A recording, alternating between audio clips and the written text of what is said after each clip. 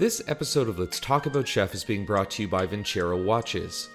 Vincero makes super high quality and amazingly crafted watches, and by cutting out the middleman and selling them directly to you on their website, they are saving you a lot of money. With Christmas right around the corner, there is never a better time than now to tell you that by using the promo code CHEF at checkout, that's CHEF, you can save 20% on your entire order. To use the promo code CHEF and save 20% on a Vincero watch, head over to vincerowatches.com.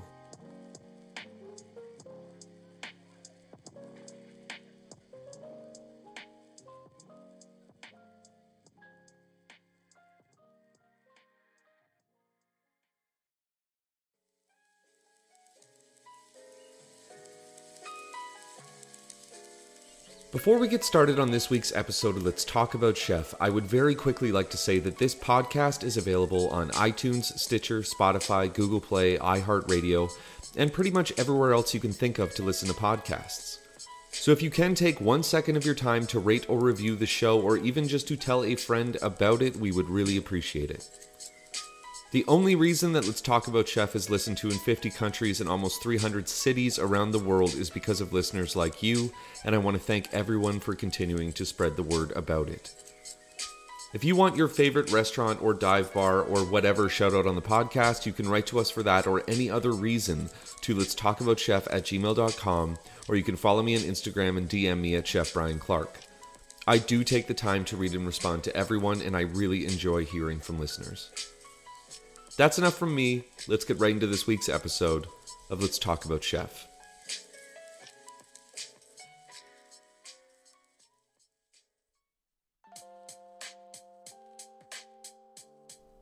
It's easy to forget where all of this came from. It's easy to get lost in the never-ending shuffle of Michelin stars, fancy Instagram posts, and endless streams of small plates, bone marrow, and craft cocktails. The world of restaurants has changed, and in some ways that's a wonderful thing.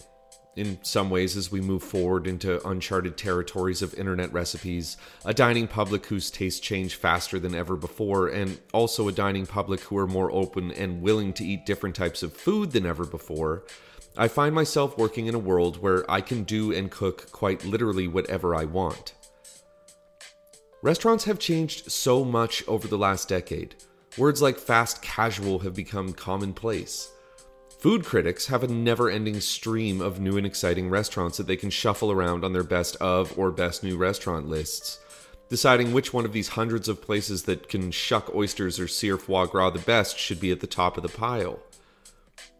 Our televisions and computers are filled with shows about food trucks, pulling food from baskets and making a meal, and ridiculous chef competition shows. And it was all moving forward. Everyone's trying to find the next big thing, the next buzzworthy plate, the next hip chef, the next Rene Redzepi or David Chang. And then something strange happened. Something that I have thought a lot about since it did. Roaming food critic for Eater Bill Addison released his annual 38 Most Essential Restaurants list last year. It's an annual list, for those of you who don't know, of the 38 most important restaurants in America. And it of course contains staples like Momofuku Co. in New York, Atelier Kren in San Francisco, Franklin Barbecue in Austin, and every other restaurant you would expect to see on a list like this. But then, nestled in between the titans of our industry was a restaurant that nobody recognized. It was almost like it was put there on purpose to confuse us, put there to shake things up, and it worked. Bill Addison had named the Palace Diner in Bidford, Maine, which has a population of 20,000 people, as one of the best restaurants in America. This, of course, caused me and thousands of other chefs like me to instantly Google whatever the hell the Palace Diner was. It must be a hipster place, I remember thinking. Maybe some chef who cooked at Blue Hill at Stone Barns decided to put a twist on diner food. Maybe they shave foie gras on everything. Maybe there's an in-house coffee roaster that talks to you about the ethical treatment of the workers who pick the beans while they refuse to serve you cream with your coffee because it would compromise the flavor of the roast. The Palace Diner was none of those things. The Palace Diner is a diner. It's a 15-seat old train car on the side of the road that is only open from 8 a.m. to 2 p.m. serving breakfast and lunch. It is as close as you can get to what a diner was before fast food. Instagram, and quite frankly podcasts like this one, casually shoved diners off to the side in favor of eating organic oxtail with frizzled onions. To be entirely honest with you though, seeing a diner on that list made me so happy. It made me glad that this tradition of food, this idea of comfort food, of a place to go and get eggs and bacon or a tuna melt was considered to be important. I love diners, and I love eating in them. I love watching the flat top searing hamburgers, getting treated slightly rude by a gruff, angry, elderly waitress who still looks mad that she's not allowed to legally smoke cigarettes inside anymore. I like to annoy my wife or friends when we're driving in the States and make them pull over to eat in them. Diners are magical, and diners are disappearing. Today, on Let's Talk About Chef, we are talking about the history of one of the best things to ever come out of America. One of the reasons that we eat the way we do, something that has been immortalized in paintings, movies, and songs, and something that I honestly hold more dearly than most things in my life. Today on Let's Talk About Chef, we are talking about the diner.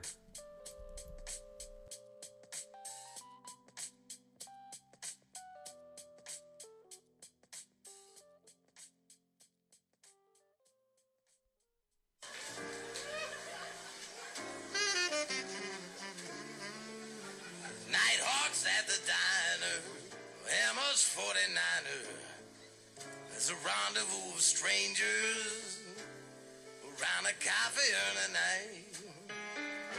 All the gypsy hacks and the insomniacs, now the paper's been read.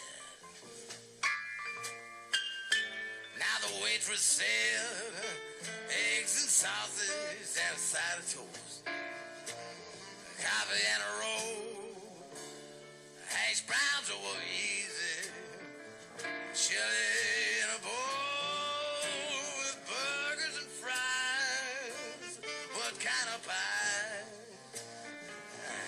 It's a graveyard charade. It's a late shit masquerade.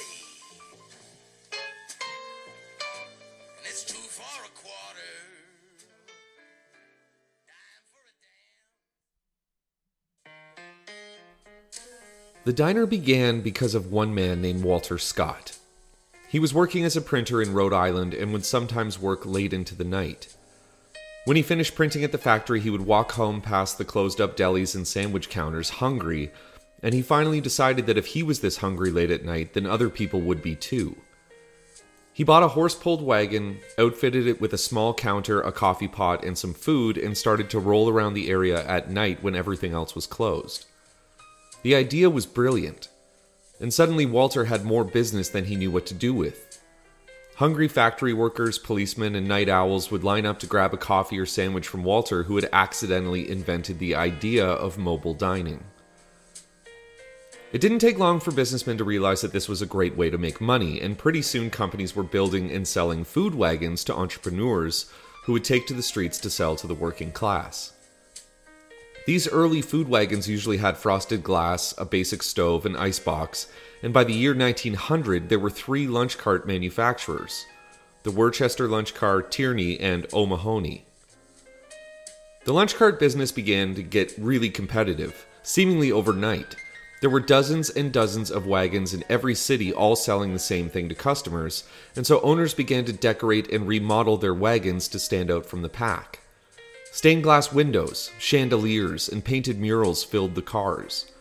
Some had elegant wallpaper, wainscoting, and leather seats.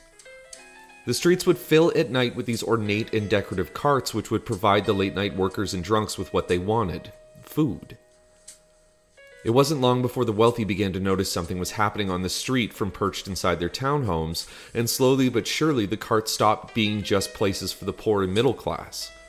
The small counters would have rich businessmen drinking wine and eating sandwiches right next to a factory worker, all getting along and enjoying each other's company. The counter in these small carts became a place where class and social status didn't exist. When the automobile began to overtake the streets of America, the lunch carts became stationary. Owners would mount them to wooden stands on busy street corners. It was a man named John Mahoney who was the first to do this in 1913 in Union City, New Jersey, essentially creating the first real diner. Because of its popularity, it helped spark New Jersey's golden age of diner manufacturing, with the state churning out prefabricated and ready-to-go diners for the entire country.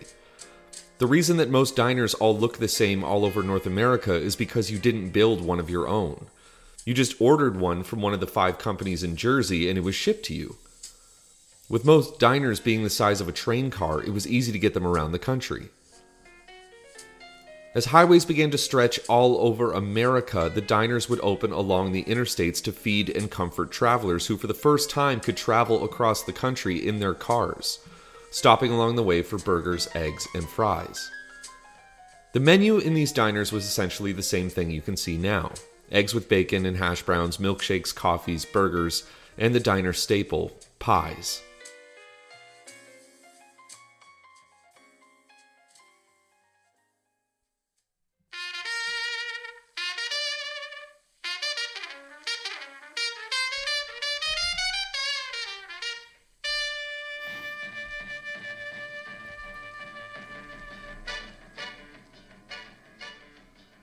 A few years later, World War I broke out in Europe, and suddenly the decorations inside the carts began to get more feminine. Flowers and ornate flatware along with advertisements saying how home-cooked the food was to attract the women to come inside and eat. And they did, bringing their families and meeting with friends after work or just to escape for a few hours and forget all of the horror that was going on across the ocean. By the 1930s, the carts were long gone and had been replaced with modern, streamlined design. Train cars were used and remodeled to look like bullets. Chrome was everywhere inside, but still the prices remained low. Before the remodeling and futuristic look had become normal, diners had started to fall out of favor with the public. But eating inside a spaceship was cool, and they started to fill up every day from morning to night, most diners offering breakfast, lunch, and dinner. The term short order cook was invented, meaning that it took a short amount of time to get your food. In big cities, diners would be filled with flappers, businessmen, pimps, and prostitutes until all hours of the morning, smoking cigarettes and drinking watery coffee. By the time World War II ended 15 long years later, the diner had become what we know it to be today. Leather booths, porcelain tiles, wood paneling, and Formica countertops. As the diners spread from the cities to the new and flashy suburbs that were popping up everywhere, they found a new audience of people they could feed and entertain. And it all started with one song. You ain't nothing but a hound dog, you're crying all the time. You ain't nothing but a hound dog, crying all the time. Teenagers couldn't drink. They couldn't get that rowdy, and they usually went to bed at a reasonable hour. As the car and rock and roll obsessed youth of America started to drive from city to city, diners were where they stopped to listen to music, hang out, and do all the things that teenagers do. In the 50s, with a booming middle class and not enough jobs, opening a diner was an easy way to get into the restaurant business. They offered cooking jobs to convicts and servicemen that couldn't do anything else. They offered jobs to African Americans and were some of the first businesses owned by women in the United States. Menus across the country all had pancakes, turkey clubs, grilled cheese, and rice pudding. As the population began to drive cars more than ever, it didn't matter where you were. You knew that if you saw a diner, you could eat something that reminded you of home. There was literally no end in sight to the popularity of the diner, but all good things must come to an end.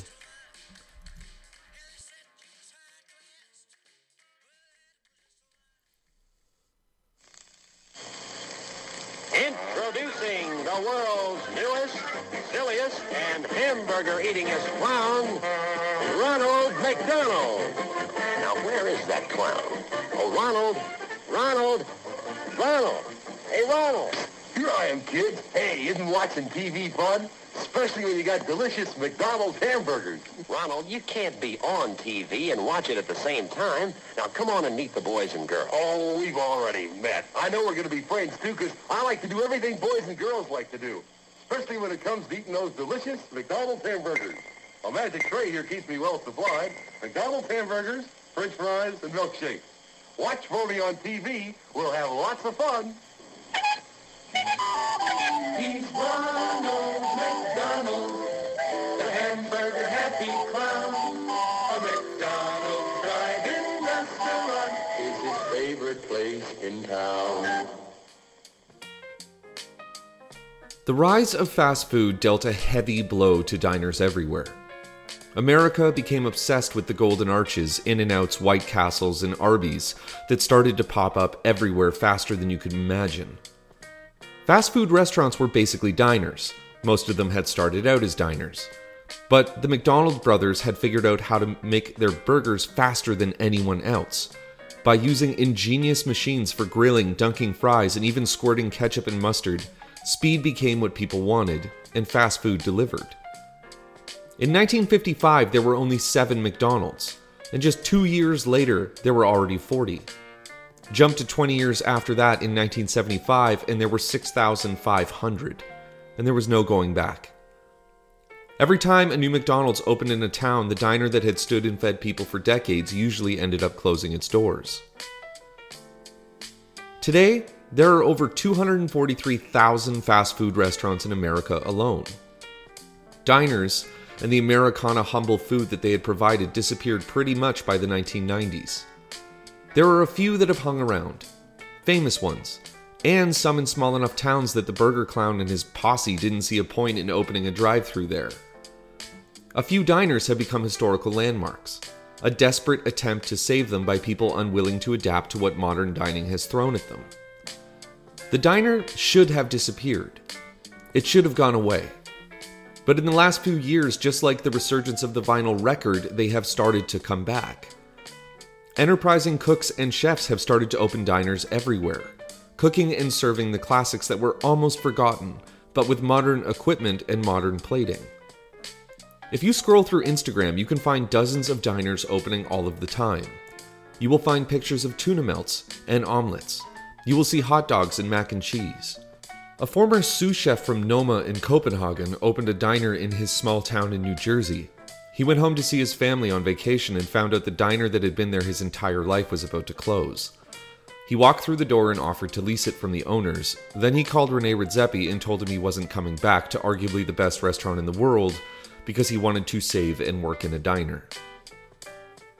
When Bill Addison named the 15-seat Palace Diner as one of the best restaurants in America, he wasn't just saying that the food was good, that the service was good, or the decor. He wasn't comparing it to the menus of other famous restaurants on that list that so many chefs work hard for to try and be on. He wasn't saying that it is perfect. He was saying that it mattered. I don't know if the diner will stick around again. I don't know if the one in your town is worth going to.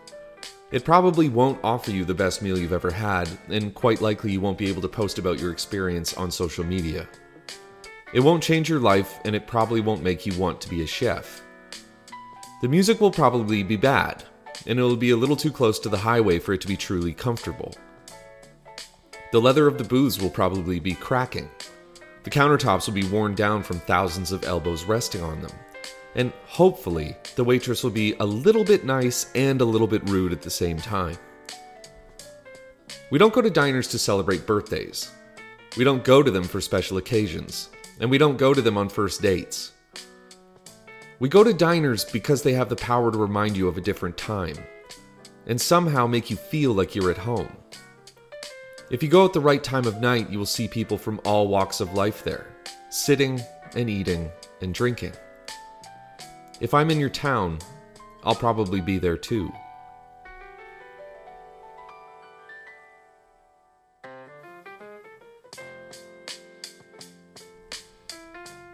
I hope that you enjoyed this week's episode of Let's Talk About Chef. It was written by me, Brian Clark, and produced by Timothy McDonald.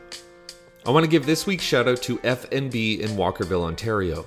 If you are near Windsor or Detroit, you are quite literally 15 minutes away from a restaurant that I hear a lot about. And you should probably go, and please say hello from us when you do. If you want to write into the podcast, you can send everything to letstalkaboutchef@gmail.com, or you can follow me on Instagram at Chef Brian Clark. I found out yesterday that Let's Talk About Chef has reached 10,000 subscribers, and is listened to in over 50 countries in some 240-odd cities around the world. So I want to thank everyone who has shared the show with friends and continues to allow me to talk to you every single week. This show wouldn't be possible without people like you. We will be back next Thursday with another brand new episode of Let's Talk About Chef. And so until then, as always, I'm Brian Clark. Have a great service, and have a great week.